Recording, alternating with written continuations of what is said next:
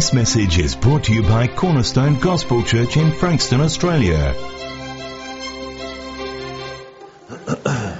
Over the years, I've made a deliberate focus to deal with basic issues in the Christian life and in the church.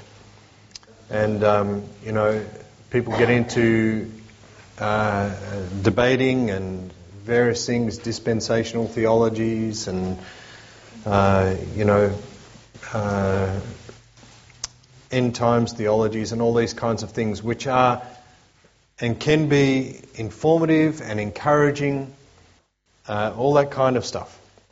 I'm not speaking in opposition to them, but generally for the body of Christ, there is not a more basic issue for us than that of dealing with life's guidance from the Word of God.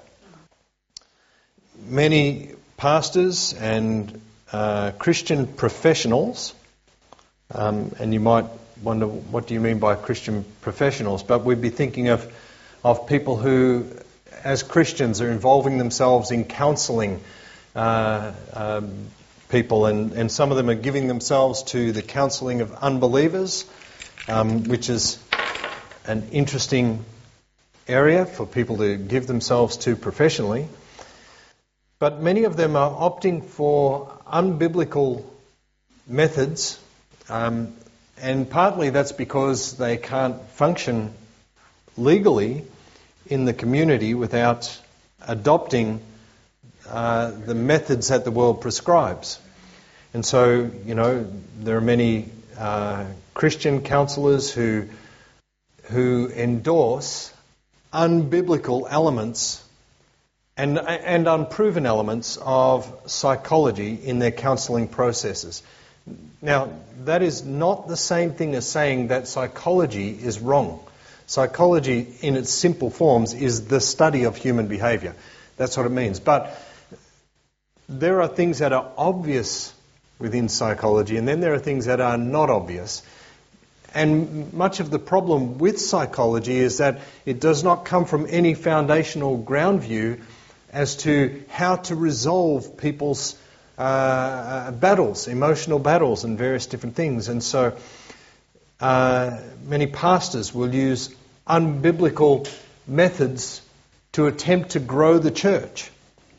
And this has come out of the church growth movement and all that kind of stuff, where there's an emphasis on church growth by any means, and that somehow church growth is an indication that the blessing of God is on that movement.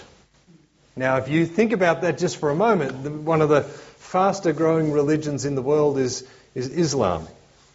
You would be foolish to say the blessing of God is on that religion. Mormonism took off like a storm in the early 1900s and grew rapidly.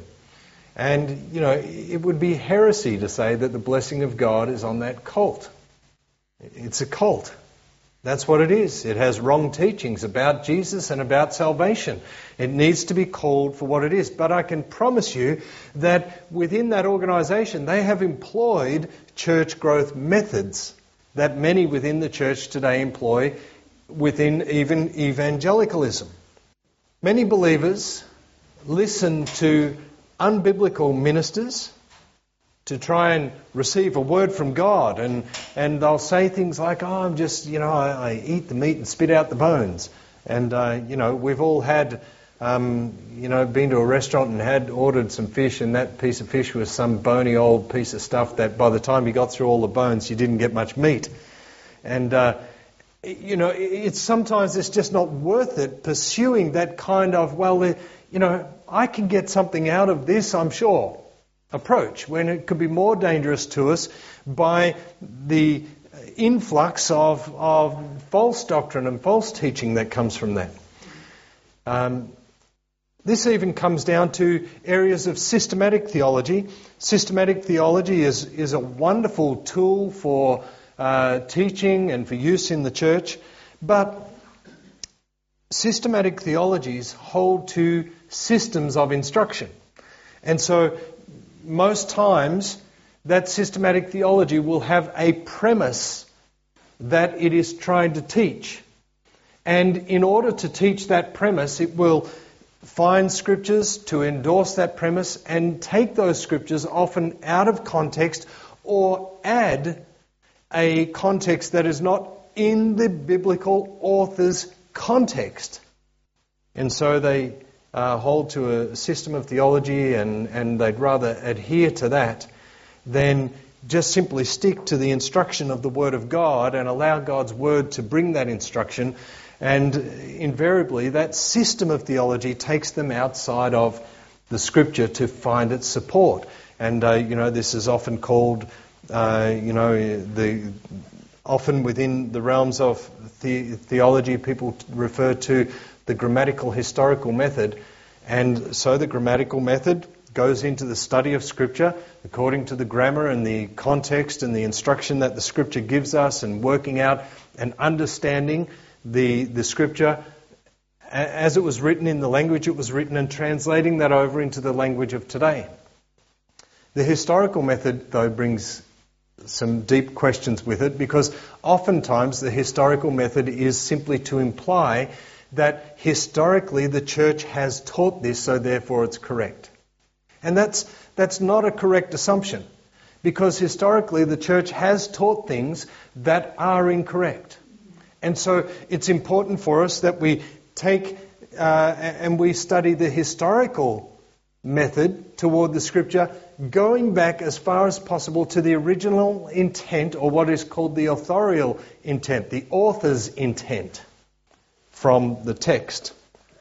Now, these are actually all secondary issues, very important issues, but secondary issues for you, because principally they are problems easily navigated around in your life. You can easily navigate around those issues in your own life, right? You don't need a church's position on things to understand theology and to read your Bible and to give yourself to studying it in its context. The problem in this generation that we're in right now is laziness toward Christianity. It's lazy believers, by and large, that are the problem to themselves. Now, church growth methods have produced people who'd rather listen for truth rather than search for truth. The modern era and the internet superhighway, as it, first it was called the internet highway, and pretty quickly people started to see that there is just trillions of bits of information available to us. Even trillions is a small number now. And so it's the internet superhighway that at a very simple click and a short string of question, you can find out reams of information on any given subject. If you're a home handyman, you can find all kinds of stuff. Want to tile that floor? Go and have a look. You can find all kinds of stuff. Want to fix a plumbing pipe? You can find all kinds of stuff. Want to bake a cake? All kinds of things. Live the low-carb life? Plenty of information out there. It's easy to do. But that does not translate over to the Christian life, because at the end of the day, God has given you and I His Word, and it's His Word that we need to invest ourselves into, and by doing that, we will gain from that search for truth. Before we get to 1 Peter, John says in his first epistle, "Beloved, do not believe every spirit, but test the spirits to see whether they are from God. For many false prophets have gone out into the world." What would John expect of someone to test? The New Testament letters at the writing of John had not been formulated, and some of Paul's letters, John makes reference to Paul's writings. Some of them were circulating around through the church, but they had not been canonized as Scripture by that point. They were encouraging the church and receiving instruction. But John would say to us at that time, if people were to question him, he would say, test what's being taught against history and against Scripture. And so he would go back into what was being brought out into the church as the teachings of the disciples, the apostles rather, teaching the disciples, the doctrine of the apostles, as Acts 2 calls it. And he would encourage people to be teaching these doctrines in the church and researching the Scripture, which would pertain to the Old Testament Scriptures in that time. 2 Corinthians 13:5 says, "Examine yourselves to see whether you are in the faith. Test yourselves. Or do you not realize this about yourselves, that Jesus Christ is in you, unless indeed you fail to meet the test?" 1 Thessalonians 5:21 says, "But test everything. Hold fast that which is good." No matter who your favourite preacher is, and it doesn't matter who it is, you and I have a responsibility to test everything. That is our responsibility. The word being preached across this pulpit, you should test it. And if you find encouragement and truth in it, rejoice in that. That's what we should do. If we find that in this church error is coming across, then we should correct that error. As a body, that's our responsibility. Now, this does not mean that we need agreement in the church on every little thing, right? There are things that you and I can show liberty towards one another over. And these are the non-essential things. And part of our the issue that we talked about a couple of weeks ago prior to the sermon, where we talked about the development of the leadership group and formation of church documents and things, we're installing into that document what we would call core teachings or essential beliefs that would identify true believers. And some of those essential beliefs being a belief in the authority of Scripture and the divine inspiration of God's Word, the 66 books as they've been handed down to the church, that God's hand was behind those books and that the truth of Scripture has been handed down through generations to us. The gospel plan of salvation, that there are aspects to the gospel plan that are fundamental to being true. And that outside of that, it is untrue. That the Godhead, the deity of Christ, the deity of the Holy Spirit and the Father, that the triune Godhead is an important and fundamental doctrine. This is why when Americans were getting very excited about the potential for a Christian president in Mitt Romney, I think it was at the time, who's a Mormon, practicing Mormon, but was calling himself a Christian so that he could try and win the Christian vote. He's not a Christian. If he's a Mormon, he is not a Christian. It's that simple. So these are primary areas of theology, and they will divide in the church. And they will divide churches or from religious groups. Because if you don't believe that Christ Jesus' death on the cross was a payment for mankind's sin, you're believing in error if you don't believe that. If you don't believe that God took on human flesh and came to earth to die in our place, then you are not believing truth. These things are fundamental and they are core to us. So, let's talk about the gospel for a few moments here, and let's read from 1 Peter chapter 1, and we'll begin at verse 3. "Blessed be the God and Father of our Lord Jesus Christ, which according to his abundant mercy has begotten us again unto a lively hope by the resurrection of Jesus Christ from the dead, to an inheritance incorruptible and undefiled, and that fades not away, reserved in heaven for you, who are kept by the power of God through faith unto salvation, ready to be revealed in the last time. Wherein you greatly rejoice, though now for a season, if need be, you are in heaviness through many temptations, that the trial of your faith, being much more precious than of gold that perishes, though it be tried with fire, might be found unto praise and honour and glory at the appearing of Jesus Christ. Well, there are some doctrinal issues being hit on here by Peter, isn't there? You know, the appearing of Christ and our salvation that is by faith, etc., etc. Whom having not seen, you love. These are powerful statements, and we should not just read over them when you're taking time to read your scripture. It's not important on the quantity that you read, but it's important to read over these things and let them sink in. What a great encouragement. You haven't seen Jesus, but you love him. What a fantastic encouragement to you and I.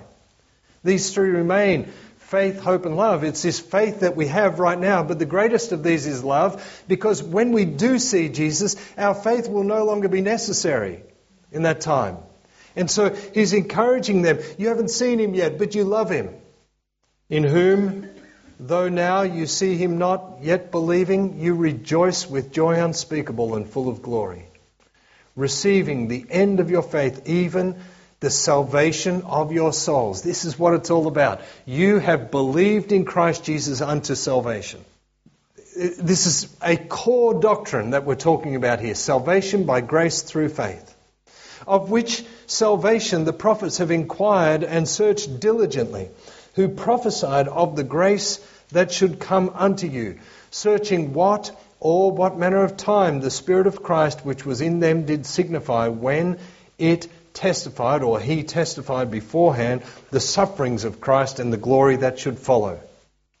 Wow, man, there are sermons in that short passage. Verse 12, unto whom it was revealed that not unto themselves, but unto us they did minister the things which are now reported unto you by them that have preached the gospel unto you with the Holy Ghost sent down from heaven, which things the angels desire to look into.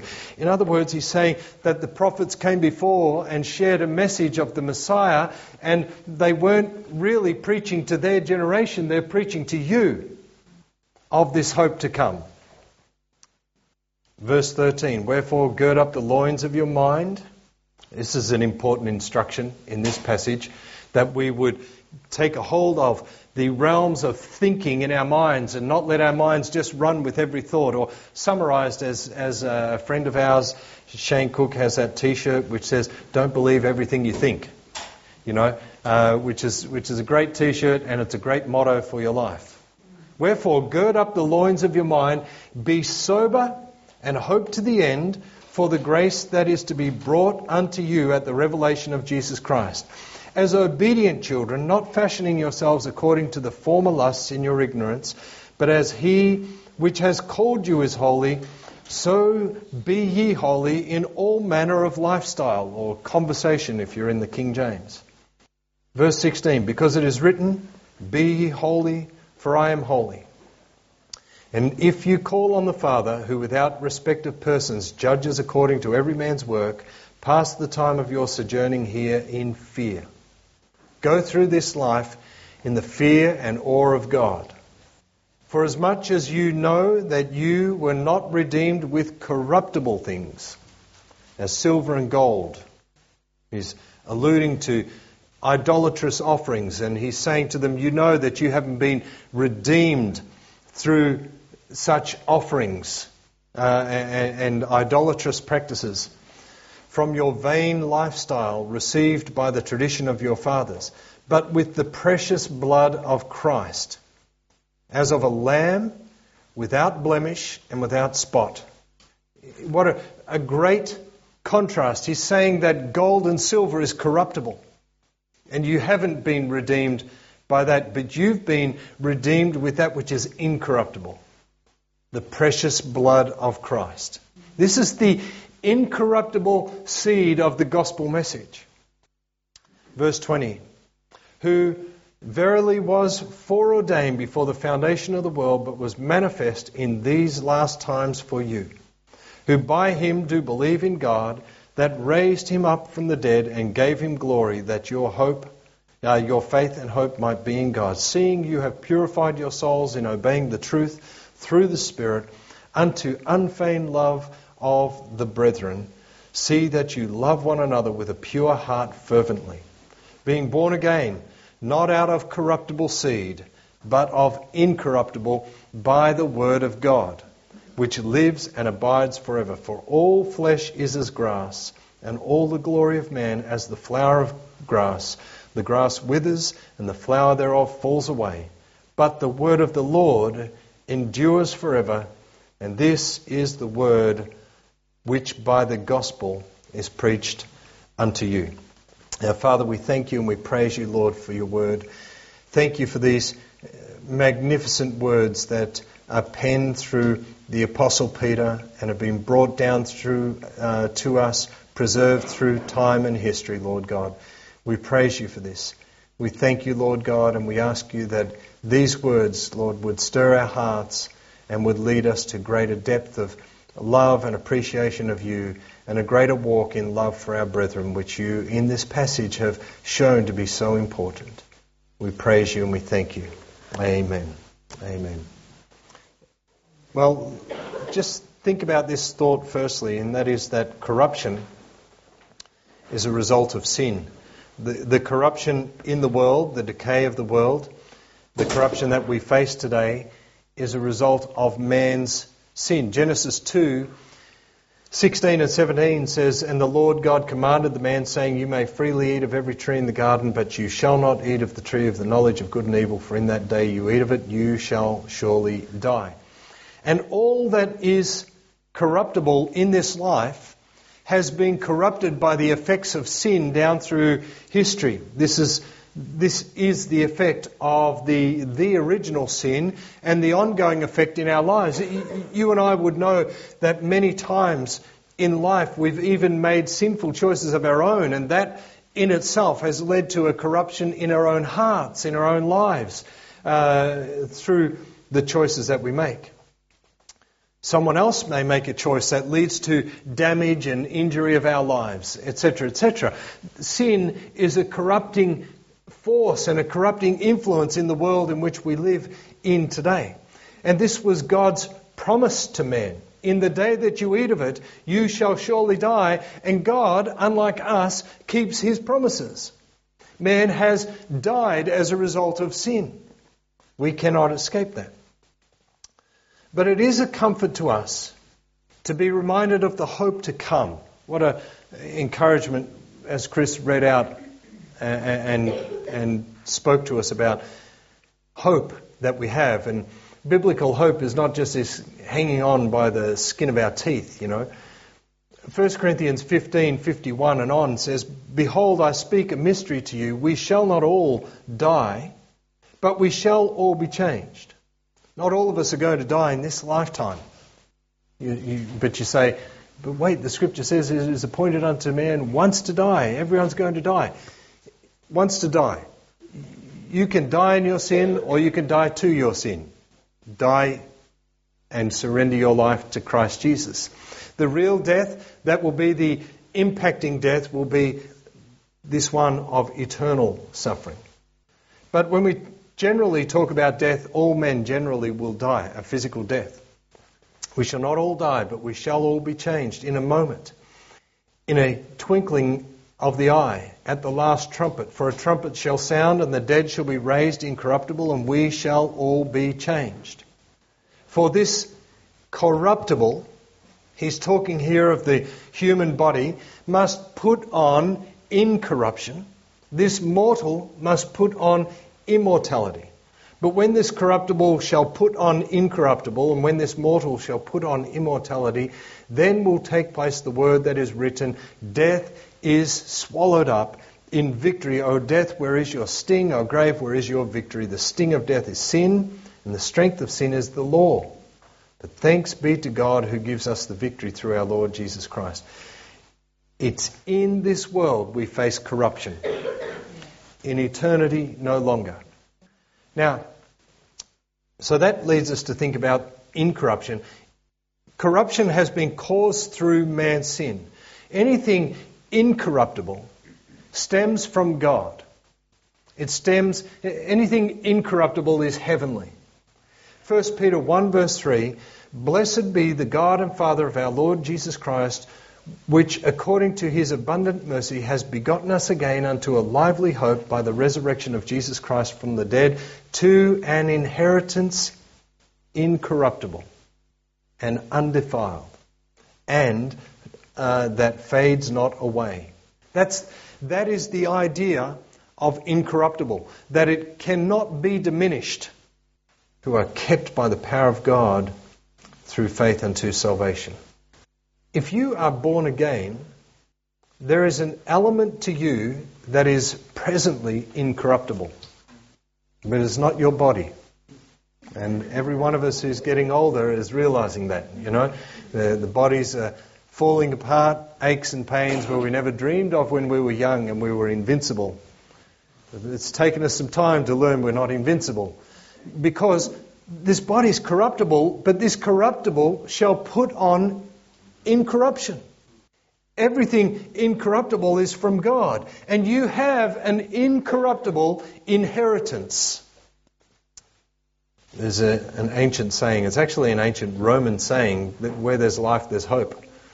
That saying is intended to encourage those who are hanging on, So next time you go and visit someone next to their bed and they're dying in hospital, it's okay, where there's life, there's hope. It doesn't seem to come across very encouraging to me, but anyway, I'm not of that kind of thinking. I so often would just like to leave this world. And, I'd be saying, leave me alone, let me die. So, but that's not what Peter's doing. He's not saying that you're just clinging on, you're just hanging on, there's still hope. He's not saying that. He's saying that, in fact, that doesn't determine hope. He's saying faith does. There are many who live daily without any hope, and they're trying to drum up and sort of drag in some hope into their lives from any angle. But life does not determine hope. And if you're a believer, you're not one of those people who should not be one of those people who are just clinging to find some hope for life.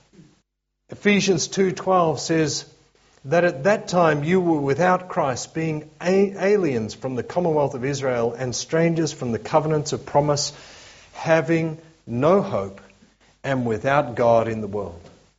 You see, that's where hopelessness is. Life doesn't determine hope. Christ does.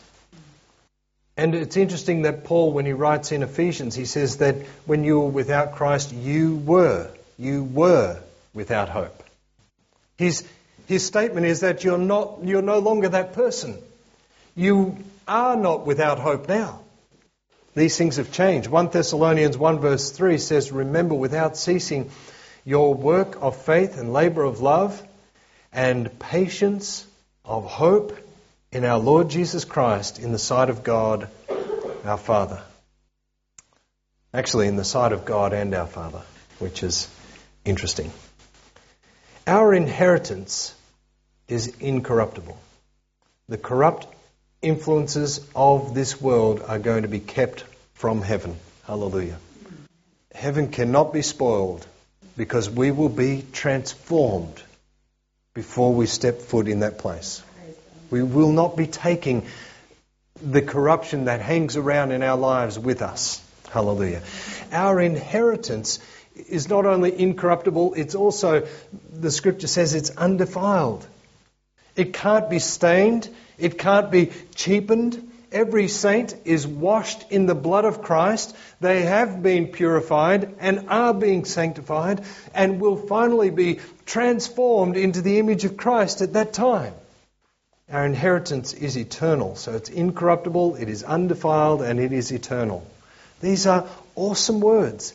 And if you are going to reverse the impacts of lazy Christianity, study these words out. Study them out and let them bring encouragement to your spirit. It's eternal. The inheritance you have is eternal. These days parents hope that there's not another global financial crash before they die so that they can leave their children something that still has value, like happened in the Great Depression when houses were, the price of houses plummeted and the Depression hit, and then again in the global financial crisis that the prices and the value of things dropped because of those financial crises that hit the world, and people who hope that they don't die and leave nothing to their children. Our inheritance, that will never happen to, because it is eternal. And it's not in something material. It is in a person, the person of Jesus Christ. So the value of our inheritance is of eternal value. Hallelujah. So your Christian hope is not about clinging on by the skin of your teeth, like, who was it, the little train, I think I can, which one was that? The little red caboose, wasn't it? Or something, I think I can, That's not the Christian life. Oh, I hope so. I hope I can. Your hope and my hope is Jesus. And there is nothing more secure for you and I to hope in. He's already gained the victory. What was his cry on the cross as he yielded up his life? What does that mean? Paid in full. It is finished. Tetelestai is the Greek translation of it. Paid in full. Not part paid. Down payment paid. Paid in full. In fact, earlier than that, in John chapter 20, before Jesus had died and resurrected, he breathed on the disciples, and the scripture says that he gave them a deposit of the Holy Spirit, like a down payment of what was to come. Because the fullness of the Holy Spirit in their lives was to occur later in Acts chapter 2, when they were gathered in the upper room and waiting for the Lord to bring guidance and direction upon them. They weren't in there having a power prayer meeting as such, and stuff. They were waiting on God for his direction. And he came and he filled them with his power. The Christian hope is a confident expectation that what God has said, he will do, because it's not built on man's words. It is built on the promise of God. So we have an incorruptible inheritance because of an incorruptible seed. This is where it all begins for each believer. In our text, we read in 1 Peter chapter 1, verse 22, seeing you have purified your souls in obeying the truth through the Spirit unto unfeigned love of the brethren, so that you love one another with a pure heart fervently. Verse 23, being born again, not of corruptible seed, but of incorruptible, by the word of God which lives and abides forever. And then he finishes off down in verse 25, and at the close of this, the word of the Lord endures forever. And this is the word by which the gospel is preached unto you. You can see very clearly that Peter is connecting these thoughts, the word, the gospel, the incorruptible seed. Jesus, when he teaches the parables of the kingdom and he talks about the growth of the church age to come, and he clearly says there that the seed is the word of God. Peter here is linking this idea of the seed of the word of God and the gospel message of them both being an incorruptible seed. That's the lesson that Jesus had taught them. Behold, a sower went out to sow. And in Mark 4 verse 13, and he said unto them, know ye not this parable? How then shall you know all the parables?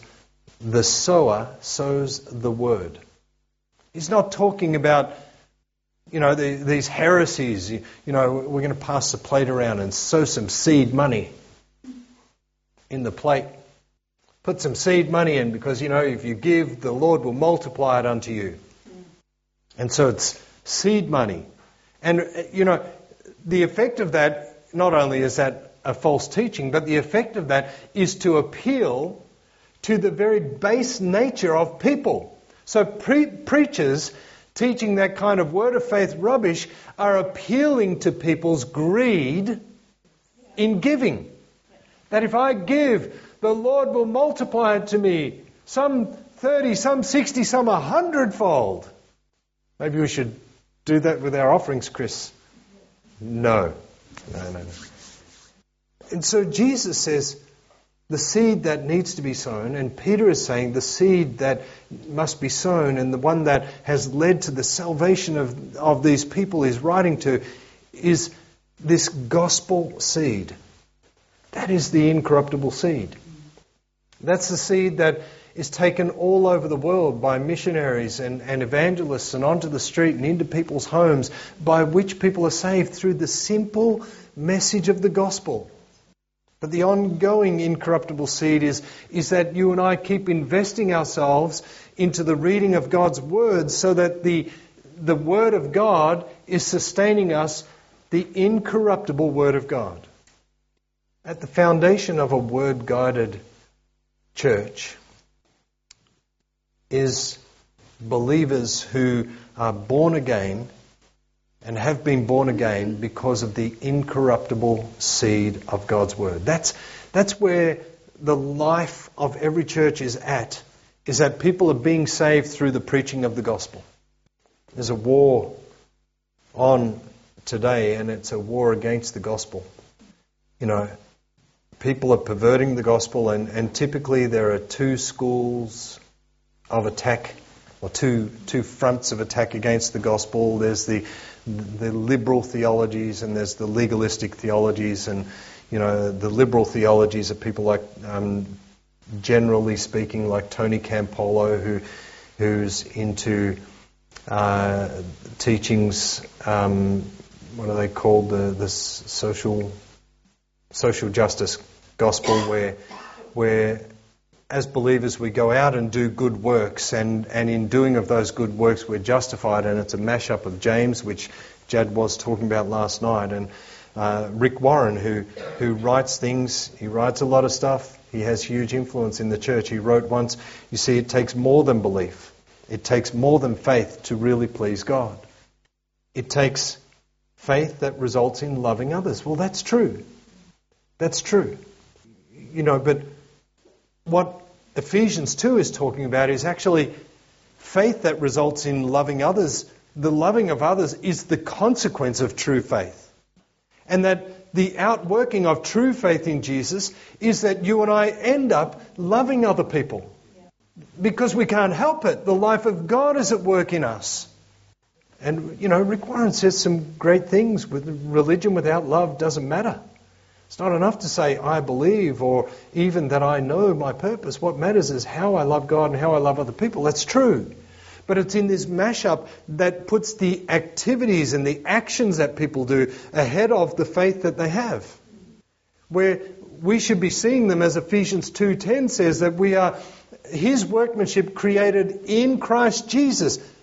That's the preeminent theology for good works. That the good works flow out of our life in Christ Jesus. To the undiscerning, though, things like what Warren says and Campolo, the things they say and do, it appeals to the religious heart, because to the undiscerning, it gives them a sense of value that in what they're doing, somehow they're justified before God. And this becomes very dangerous because that is corruptible. The Christian really must hold on to these theologies, but we need not be dogmatic in the sense that we're just trying to browbeat other people down. We just need to live them. Live these theologies and let our testimony be salt and light in the world around us. You know, salt and light affects Christians who are also caught up in dark teachings. It affects them as well. And so rather than trying to persuade them, live that persuasion that we already have. And that persuasion is it in itself is going to be a separating line with people. wrong theologies in this area, what they do is they put the cart before the horse, and they teach people that, and it's always very subtle, they teach people that your good works and your faith will save you, or your good works and your faith are going to justify you. After all, Jesus said, love God and love your neighbour. Amen? Well, I'll tell you why we should be fussy about the gospel. And it's a really, really simple reason. There's probably two really simple reasons. One is it honours God to be fussy about the gospel. Right? The second reason, just have a look around the room for a sec. Just go and turn around, have a look. The other reason why we should be fussy about the gospel, because the gospel is the power of God unto salvation. So we should be fussy about it because it saves people. So if it is errantly taught, its salvific power is gone. If you're teaching people faith plus works equals salvation, you're robbing away from the power of faith to save a person. This is vital. Romans 1, Paul says, so as much as is in me, I am ready to preach the gospel to you that are at Rome also. For I am not ashamed of the gospel of Christ, for it is the power of God unto salvation, to everyone that believes. Paul will later on say, how shall they hear unless somebody preaches? How are they going to believe unless they hear? How will they hear unless someone preaches? If somebody is going out and they're preaching error, there's still the same problem. How will they hear unless someone preaches? The assumption of Paul's statement there is that they preach truth. And that's why we need to be fussy about the gospel. It's because of you. Jesus, his whole message, his life, his death, his resurrection, the author of Hebrews would say, who for the joy that was set before him endured the cross. And I believe it's talking about what was set before him was the birth of the church and the salvation of souls. Who for that joy that was set before him endured the cross. It is only deserving that you and I should preach the gospel with accuracy. And that's why the gospel is the incorruptible seed of the Word of God. It saves people. For by grace are you saved through faith, and that not of yourselves. It is the gift of God, not of works, lest any man should boast. For we are his workmanship, created in Christ Jesus unto good works, which God has before ordained that we should walk in them. Going on from there in Ephesians 2, it says, wherefore remember that you being in time past Gentiles in the flesh, who are called the uncircumcision by that which is called the circumcision in the flesh made by hands, that at that time you were without Christ, being aliens from the commonwealth of Israel and strangers from the covenants of promise, having no hope and without God in the world. For through him we both have access by one Spirit unto the Father. It's vital that we preach the incorruptible seed of God's truth. Amen. Hallelujah. Praise the Lord. I really encourage you to read through those kinds of texts and just study them out. Take time to sit and ponder them. Allow God to teach you through them. Take time to read them and examine your own hearts. As 2 Corinthians says, examine yourselves to see whether you're in the faith. And that's examining yourselves against the measure of God's Word. It's not examining yourselves against a church membership structure or a creed or any such thing, but to measure ourselves against the measure of God's Word. Amen. Hallelujah. Let's close in a word of prayer this morning. Praise the Lord. Hallelujah. Our Father, we thank you and we praise you. We love you, Lord God, because you first loved us and gave your only begotten Son for us. We thank you that your Son was sent into the world to save sinners, and as Paul says, of whom I am chief. Help us, Lord, to recognize and remember the amazing debt of sin we had incurred against you, and yet you have reconciled that debt of sin against the payment made in the blood of your Son. What a debt we owe you, and what a debt we cannot pay. Help us, Lord, to live in service for you, that our lives would glorify you greatly, day in and day out, and that you would be greatly magnified in us and through us. In Jesus' name, amen.